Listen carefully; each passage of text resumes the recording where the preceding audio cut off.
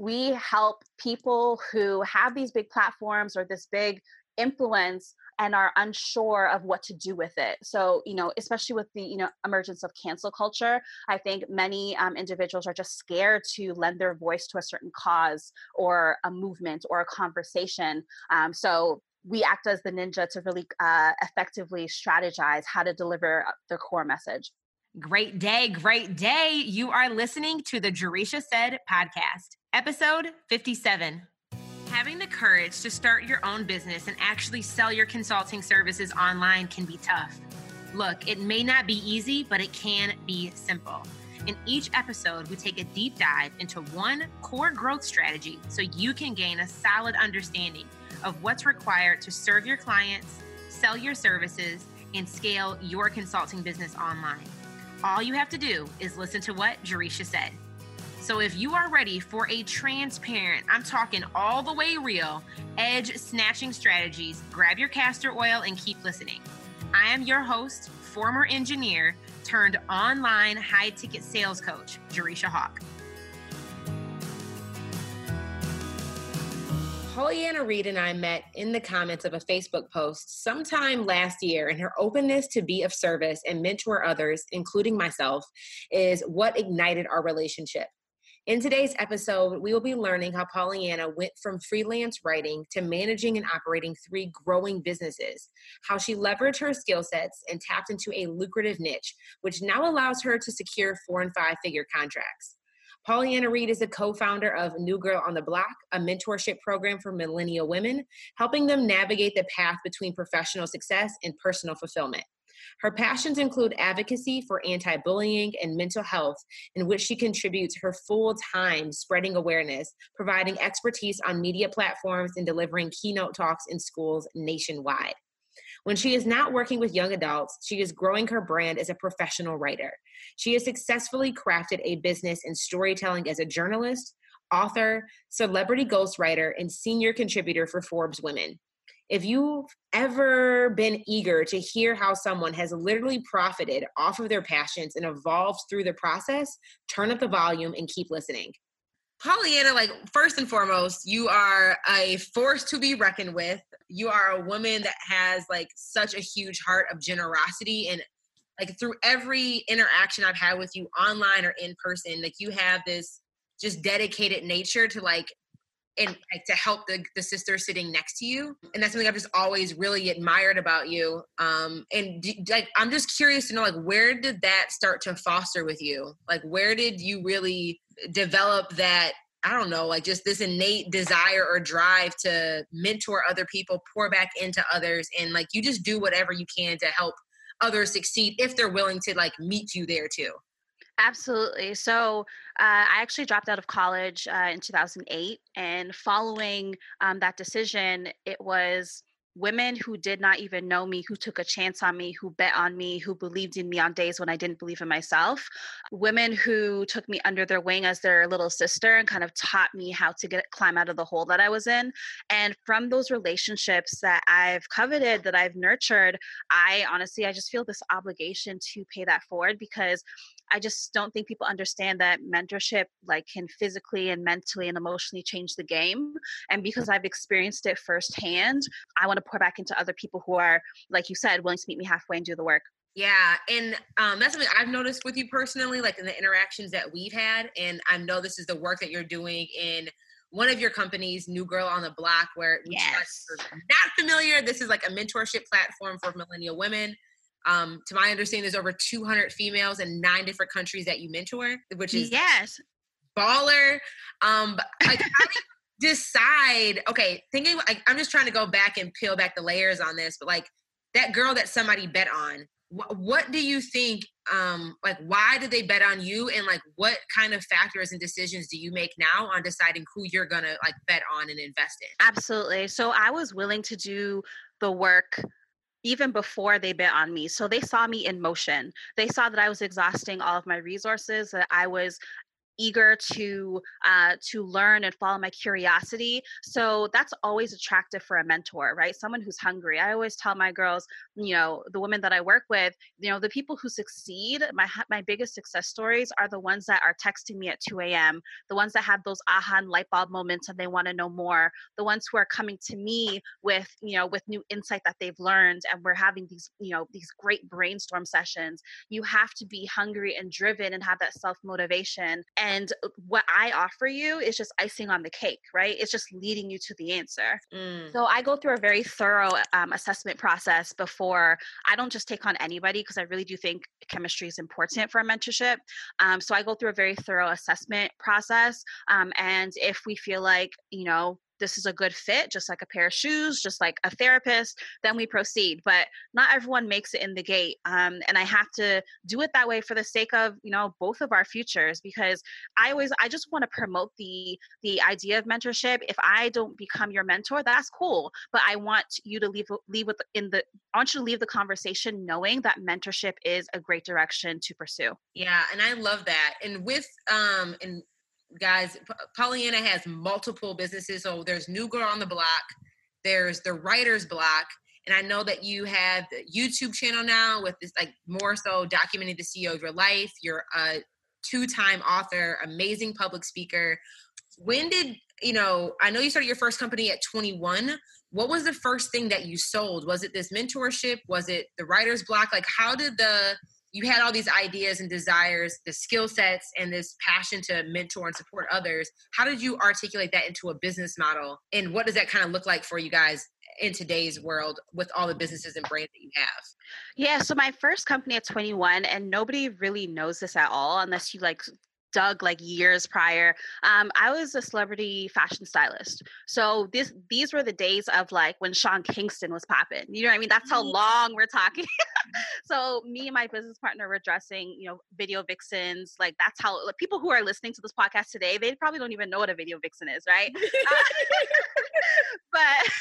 But yeah, so that was my first business. It was my first taste. I used to execute and produce fashion shows as well. So that was my taste, and I've evolved since then. I had an experience that happened. I was working in media and entertainment, and I was like, you know what, this is not for me, and I kind of want to segue into what feels good, and that was motivating, and that was writing. And so I was a freelance journalist for many years. And so I really had to think about, okay, do I really want to just pitch an article here, pitch an article there, and just get scraps of money when it happens? And I didn't like that life at all. So I really wanted to transition into, I started the mentorship program first, but then shortly after the mentorship program, I started the Writer's Block, because I'm like, I'm not just going to reach for scraps anymore. I want to start a business and have a business model where I'm earning 4-5 figures a year. I love that. And thank you for breaking that down. What did you study in school before you dropped out? I was actually in business administration. Okay. So I just think it's interesting how our talents will showcase themselves, and how you've pivoted a lot from video vixens and media, entertainment, fashion, which is still very you're still a fashion goddess now. So I'm not surprised by that. And then how that transitioned into freelancing, mentoring, and then the Writer's Block. How were you can you maybe take us back to what your mindset was like and what your perspective was on business when you were freelancing, and then when you started the mentoring program?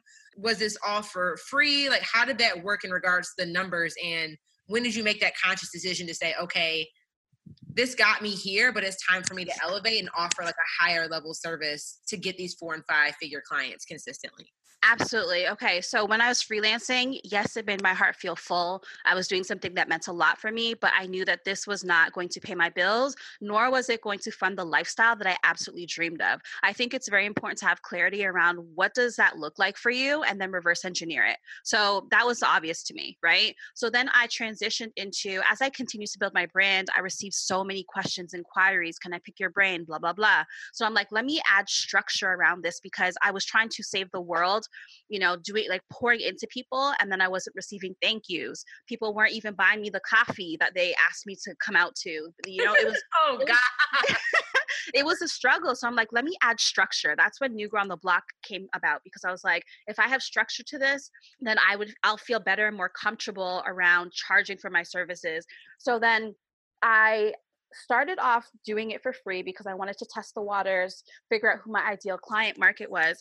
And then about a year into New Girl on the Block is when I started charging. And over the course of the last 3 years, I've increased my rates, slowly but surely. And it's still, in comparison to other mentors, coaches, it's still very, very reasonable. Now, again, talking about clarity about my future, I knew at some point. So right now, I've mentored over 200 women in 9 countries. Many of my evenings are spent on one-on-ones.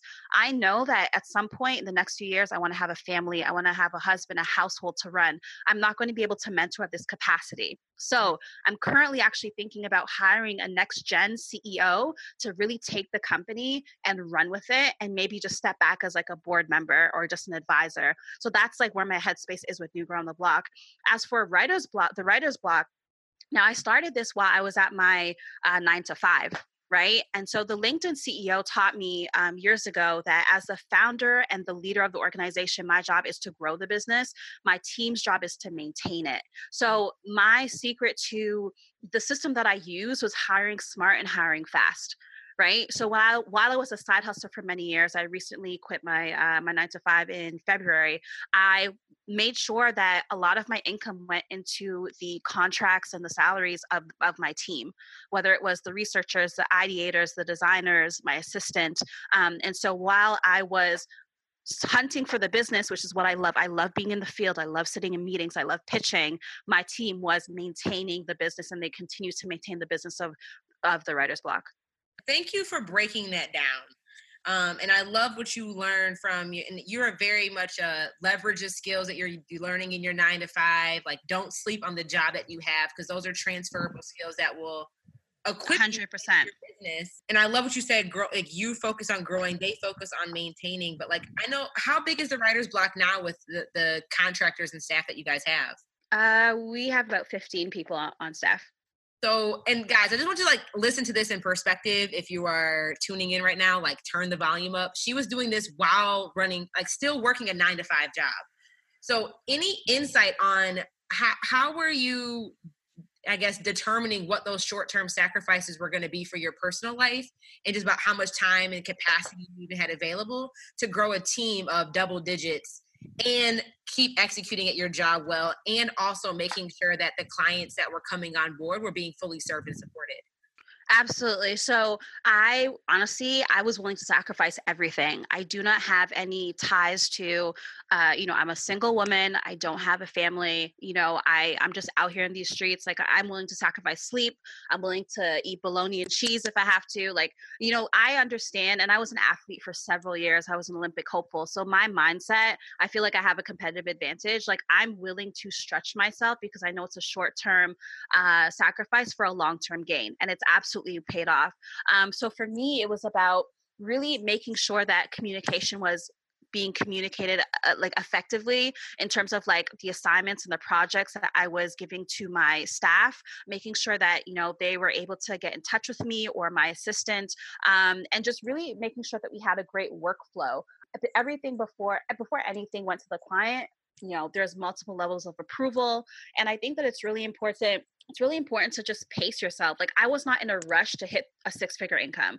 I knew it would happen. It was just a matter of time. So like, I'm not willing to mash up my whole company and just like, it's not a rat race for me. You know what I mean? Like, I play a long game, you know what I mean? So for me, it was just a matter of what sacrifices, maybe my friends are going to have to, they're just going to have to understand. Like, my friends don't get emotional if I can't do lunch, right? A lot of people just really understand. And, sometimes friendships fall off the wagon. But for me, it was a matter of, okay, we're going to work as a team. Like, and I think what really helps, like, I don't have high turnover. And what really helps is, like, I really want to know from my team members, how does working with me, how does your role with me fit into the bigger picture of your life, right? And I try to make sure that I over deliver on promises to them to help them reach that goal. I love that. And are you working with more contractors, employees? Is there a healthy mix? Like, what does that look like for you in regards to payroll? Like, are they contractors or employees? Yeah, so I recently hired a director of business development. That's also a secret weapon of mine. And we lawyered up and we split all profit 60/40. And then the remaining of my associates are contractors. Gotcha. And I think that that's amazing that you don't have high turnover with contractors, because I know now a lot of the conversations now with the gig economy and everybody's freelancing or offering services, especially in a contractor capacity, that there are, I don't know, just issues with maintaining those client relationships with your contractors. So I love what you mentioned about just making sure that aligning how is the work they're doing here with you also aligning with their bigger goals and bigger visions. And are you like, how do you, I guess, handle those conversations? Are these like quarterly check-ins that you're having, or is this something that you've really just ingrained into the culture of your company? It's ingrained into the culture of the company, but I also have very great relationships one on one with each one of my staff. I think sometimes when you hit, when you're a CEO or a senior executive, like from working a 9 to 5, I know what it feels like sometimes to feel like you're not being heard or to feel like you're just like a robot or a number in an organization. And I never want my team to feel that way. So we definitely do quarterly check ins, but we're constantly texting and communicating with each other. So I think that culture is very important. And honestly, they make a lot of money from me. So I think that also puts a smile on their face too. Like they can feel confident that I'm going to have work for them. That I love that aspect. And one, I know you mentioned when you started the writer's block, you started really working with those green and like budding entrepreneurs, as you put it. How did you transition from working with maybe like new entrepreneurs, helping them with the writing in the beginning, to transitioning into more of the high profile clients that you work with now? Like how did you evolve your clientele base, and what were some decisions that you consciously made as a business owner, as an organization, to help position you guys for 5-figure deals? Yeah, absolutely. So I think so. The blue ocean strategy is like a strategy, a tactic that I really love. It was really about finding that white space, right? Like again, like with the emergence of social media and blogging, it is very saturated. And like for a long time, I knew that I wanted to get into ghostwriting because there aren't a lot of individuals in that space that look like me, right? So yes, I started working with entrepreneurs and smaller businesses because I wanted to leverage those and use those as case studies so that I can use that in pitch meetings for the bigger end clients. For me, it just made sense. Again, having clarity around the lifestyle that I want, the legacy that I want to leave. For me, there's so many important conversations in the world. And if you look at the people who have the largest platforms, a lot of them are not doing anything with them. So my team acts as the content ninjas to help bridge that gap. How can we use content through books, keynote speeches, op-eds to really communicate what you're standing on? We help people who have these big platforms or this big influence and are unsure of what to do with it. So, especially with the, emergence of cancel culture, I think many individuals are just scared to lend their voice to a certain cause or a movement or a conversation. So we act as the ninja to really effectively strategize how to deliver the core message. This episode was brought to you by my premium program, Services That Sell 2.0. Listen, running your own business comes with a lot of challenges. Converting clients does not need to be one of them. Creating content using live video will guarantee that you stand out from your competition. And packaging a high-ticket signature service ensures that you attract those high-end clients. The ones who are ready to invest and eager to do the work. I created a masterclass training sharing the proven framework that hundreds of coaches and consultants have used to grow an audience of qualified leads rather than a list of lurkers. Visit jerishahawk.com/workshop to register for my next training on how to enroll high-ticket clients consistently. Learn the proven strategy and simple process I teach inside of my premium program, Services That Sell 2.0. And let me tell you, it really does work. Visit jerishahawk.com/workshop today.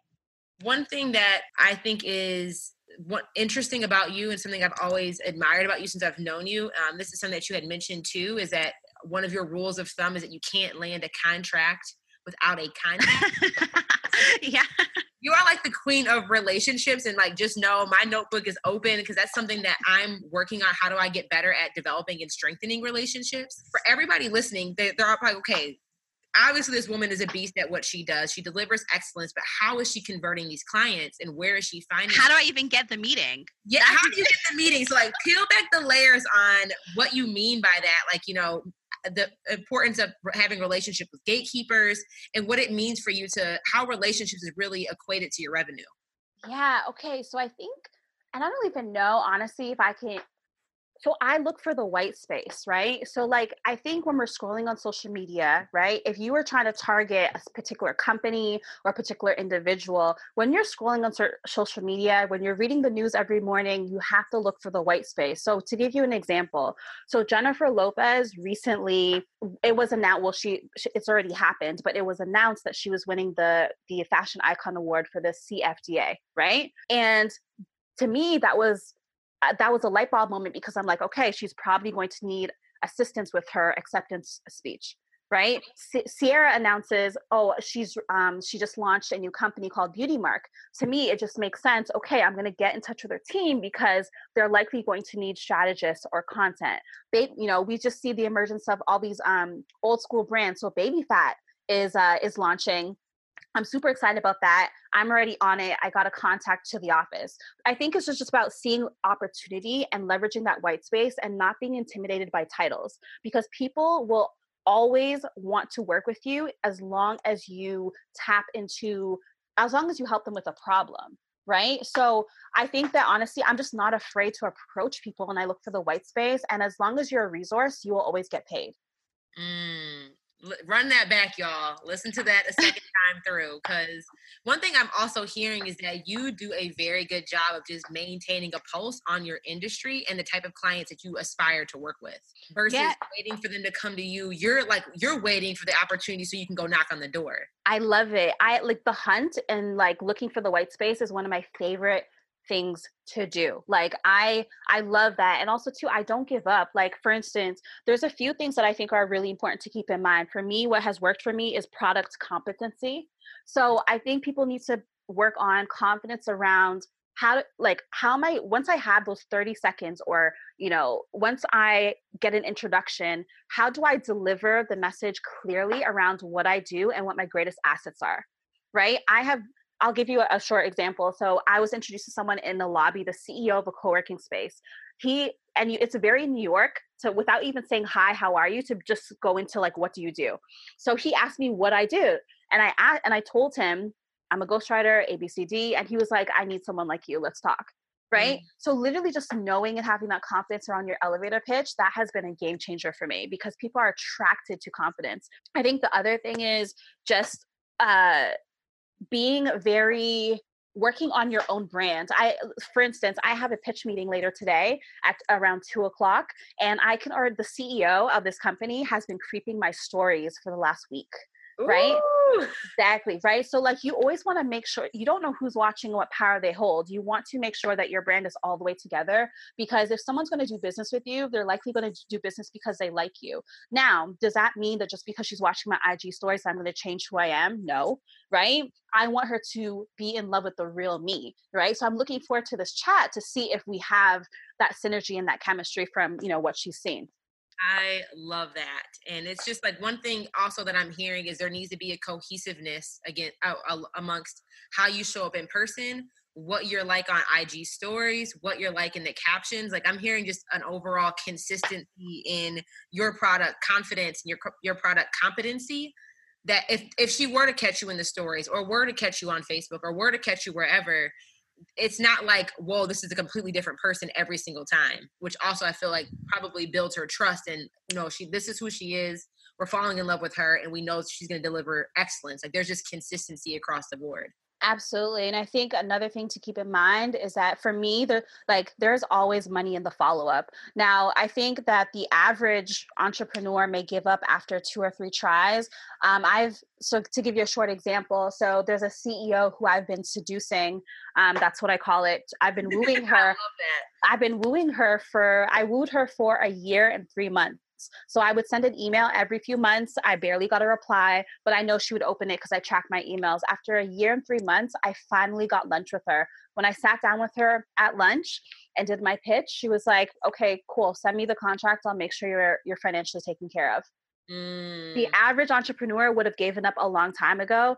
Honestly, unless someone says, yo, don't email me anymore, I'm going to be in your inbox every once in a while. You know what I mean? So that rarely happens. People just, sometimes it's just a matter of they're busy, they're traveling, they have a lot on their plate, it's timing, but there's always money in the follow-up. So it takes time to nurture these relationships. If someone's going to drop 5 figures on you, like they need time to process that too, right?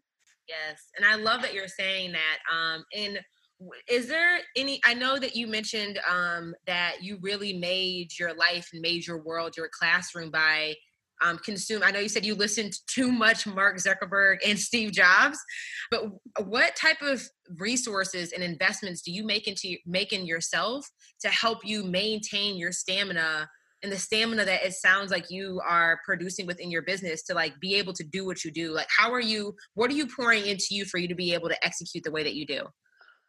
Physical activity, 100%. Like that is because there's a correlation. I mean, there's many articles on the alignment between physical activity and mental toughness, right? So I have a boxing coach, I have a self-defense coach, I have a personal trainer. Now, for me, it's not about being skinny; it's about being strong. For one, I travel a lot alone for business, so like if I need to kick someone's ass, I will. And for two, It's like, and try me if you want to. exactly. And two, honestly, like being able to know that I'm able to conquer something that like seems impossible in the gym. I take those transferable skills and I put it into a deal that I'm negotiating. Or, lately, I've been feeling kind of down just because I'm dealing with a lot of personal issues, but I'll know I'll get through it and I'll get over it and I'll glow through it. You know what I mean? So I think that pouring into physical activity has been like the best investment I could make. I am right along with you. I just started my workout journey like a few months ago, and I've been Hmm. going to CrossFit, and I'm with you. Like there are these moments you're in the gym and you're like, I can't, like I'm going to die, and then you don't die. Like you just keep like that mental toughness. What you're saying is so true. So thank you for sharing that, because I think that personal health in regards to just being fit and being active, not for the sake of just solely being snatched and summer ready, but for like the mental strength that it gives you. And you mentioned negotiation, and I know that we've talked a lot about selling individually in our conversations, and that's something that I hear you mention all the time about how you've really had to perfect your craft around negotiation. How do you really? I mean, I was just curious to know what your thought process is around sales, how you approach sales, and how negotiation and what those negotiation tactics you have. Like, what's your thought process around it? And how you implement that in your business to convert more clients? Yeah, absolutely. So I use like three strategies that I actually learned from Damon John years ago. So when it comes to selling, I think about it three different ways, right? So I either aim to get a new customer, to upsell an existing customer, or get a current customer to buy more frequently, right? Once I have, like my sales funnel is never empty, right? And once I have people in the sales funnel and I have those conversations that are stirring, for me, it's about establishing a valuable relationship, right? I focus on what I can give, not what I'm taking. So like I don't look at my clients as ATMs, right? It's really about honestly, like, do I want to even work with you? Like it's a two-way interview process. The other thing is I'm not in a hurry to like close the deal. I know a lot of people may act out of desperation, and that's where the fumbling the ball really happens. For me, it's about let's figure out what the game plan is, right? Let's nurture this relationship. Let's like we want to make this, for me it has to be enjoyable. I show my potential clients like how their needs will be met as well. So I kind of take them into my thought process around how I'll execute. And I think like you really want to just like sometimes I think it's really important to just make the first bid, put a number on the table, because I mean, you can't talk forever, right? So like at some point you have to put a number on the table, and sometimes it's awkward, right? And sometimes they got to think about it, but you have to. I do not, Bentleys don't go on sale. You know what I mean? So like, I know my clients, I know my value. And so when it comes to negotiating, I'm pretty tough in terms of like, I'm not going to discount you like a whole 50%. Like we're not doing that. It's either you want to work with me, you like me, you'll find the money, I will wait if necessary, or you move on to someone who can offer you, Walmart prices. Right. And so you know your value, you offer them that, and then you let them make the decision, and that's it.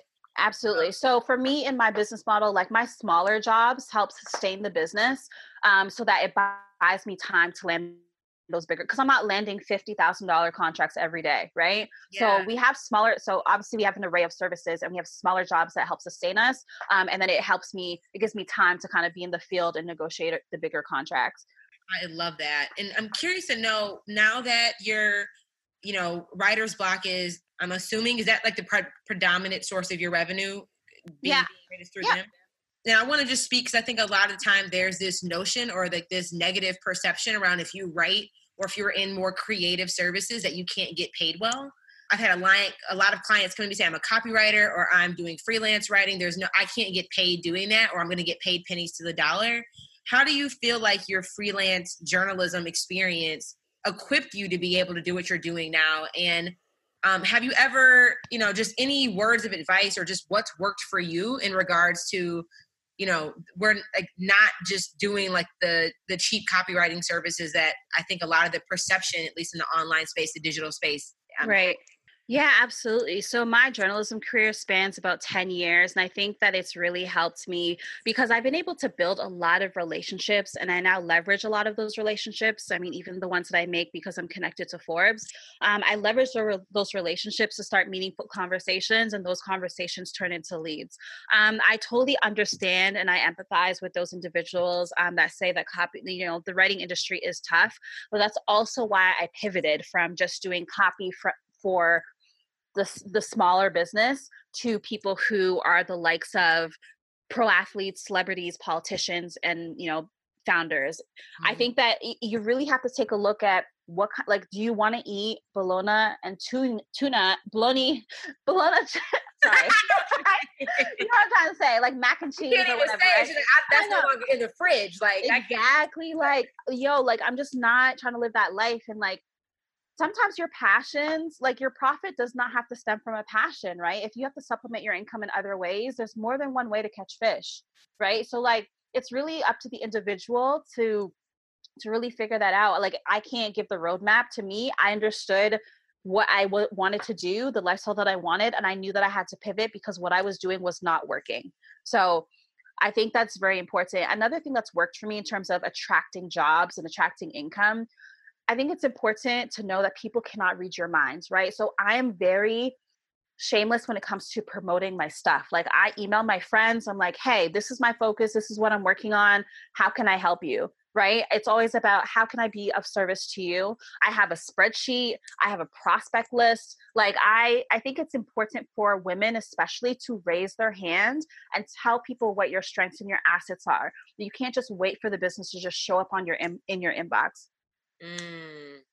Because even if that individual can't use your services right now or today, they likely have a few friends that can. Yeah.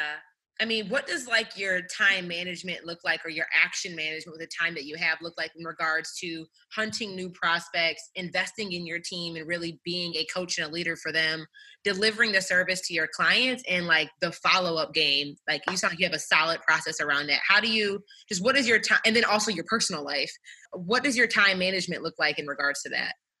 Yeah, so I live, eat, sleep, breathe by my calendar. Like, my Google Calendar is color coded. I mean, even my naps are in there. You know what I mean? So I think it's very important to be very meticulous. I think people don't win in sales because of details and discipline. Right. So typically if I'm pitching, it's early in the morning. Like, I'm trying to pitch at 5 or 6 a.m. or it's at midnight, because I'm either want to be the last email in that inbox before they go to bed and they're scrolling, or I want to be the first one they see when they wake up. And that's just for me. I just know from working with CEOs and presidents, like, I just kind of like understand the habits that way. I think that time management is important. And if you can't do it yourself, then you need to get support. So my assistant is very meticulous in terms of like, we screen who wants to meet with me. I don't do a lot of coffees or lunches. You know what I mean? Like, a lot of things are virtual because I need to cut down my travel time. Even when I'm traveling, I just came back from LA. I'm on my way to New York. Like, when I land, I don't even go to the hotel. As soon as I land at 8 a.m., it's back-to-back meetings until 9. Like, I'm very meticulous with like how I use my time and who I'm meeting with and what the purpose is. Every meeting requires an agenda. Like, I'm not just going to shoot the shit with you just because you want to just like breathe on the phone. Like, I think you just have to be detailed. That's it. I love that. And I love your intentionality around it. I think a lot of the time, that's like you said, it's the details and the discipline. Like that's where the gap is for a lot of us. So I'm glad that you mentioned that. And one thing that I can't remember where we were when you said this, but you know, we were having a conversation, probably like, you know, you get with somebody new, it's like, hey, what's new? And at one time you made a comment of like, you know, I'm not actually focused on anything new right now. Yeah. Maintaining Right. what I have right now. So what are you maintaining and what are you excited about maintaining or just amplifying what's already working? Like what's going on in your world? What are you maintaining and just amplifying right now? Yeah. So as I talk to you, like I'm peeping over at my whiteboard and I have very, very strict goals for this year. And we talk just to piggyback on time management. Whenever I get a request for something, I always refer to my goal setting sheet and I ask myself, does this align or does this opportunity get me closer to what I want to achieve? Mm. Right? I think that's very important. And then in terms of maintenance, honestly, I think not enough people take the time to be remarkable where they're at before they want to level up. Like, Yes. I really want to be excellent. When people hear Pollyanna Reed, I want them to associate that with consistency and excellence. Like, that's it. That's very important to me, right? Because we all know someone who does a million things but actually does nothing, Yes. right? I'm not interested in living that lifestyle. What am I excited about? Honestly, like, I'm excited about new opportunity. I have so many great discussions on the table. I'm just every time I go into a meeting, I get excited because I want to know like how can I serve this person and how can I be a part of the legacy that they're building. So it's just honestly, it's just about maintenance for me. It's not about leveling up or hustling up or any of that stuff. Like I just want to be excellent across the board. So that means in my love life, in my career, in my family life, like I just want to feel good about the work that I do. I love that. And that's something I've always appreciated with you. And something that when you said that really resonated with me because it was like, I think in this culture, in this society, we're so focused on what's next Mm. and that we can, you know, not produce at the level of excellence that we know that we're capable of just to rush to the next thing. And that's not adding value to the person that we're trying to serve or to ourselves.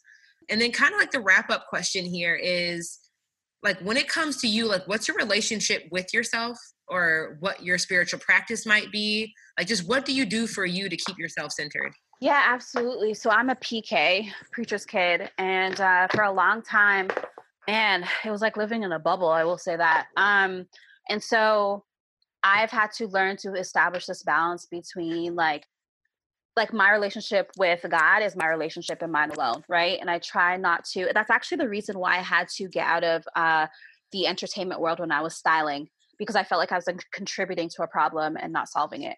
And so for me, every morning I take time to myself before I reach for my phone, before anyone enters my personal space. That is my time for me to just hang out with God. That is my time to sit with my vision board. My vision board is 3 feet long on my bedroom wall. That's my time to recite my money mantras. That is my time to. I have this book by Sarah Young. It's called Jesus Calling, and every morning I read a passage. Like for me, like I love the Lord and I love trap music. You know what I mean? So my morning time it consists of all kinds of hype music. It consists of energy, consists of a workout. Like I pray. So for me, it's just like before you enter my space, like I got to get it right. I love that. Thank you so much for your transparency, for your authenticity on our chat today. I know everybody's like bursting at the seams, pausing this episode to go find you online. So where can people find you, follow you, and hire you? Yeah, absolutely. So my name is pretty uniquely spelled. So I'm on like the first 100 pages of Google. So I'm pretty much on all social media platforms. You can visit paulinareed.com or really my email and my phone number, which I find a lot of entrepreneurs don't do. My phone number is listed on my Instagram. So you can literally just call me. People do it all the time. And that's PAULEANNA. Last name Reed, REID, just to make sure you guys get it right. Correct. Well, thank you so much. Awesome. Thank you. Hey there, Hawk Hustler. Thank you so much for tuning in and listening today. If you are ready to turn your side hustle selling services into a profitable online coaching or consulting business, visit JerishaHawk.com/workshop. Within just 1 hour of this free masterclass, yes, free 99, you will have a proven framework to convert not just better clients, but more clients who are willing to pay top dollar consistently. Visit JerishaHawk.com/workshop, and I will see you there.